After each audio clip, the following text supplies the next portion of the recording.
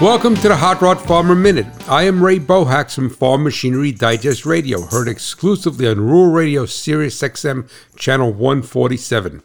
If you are blessed to have robotic milkers in your dairy barn, do not forget that many of the functions are based on the ability for the sensors to detect aspects about the cow.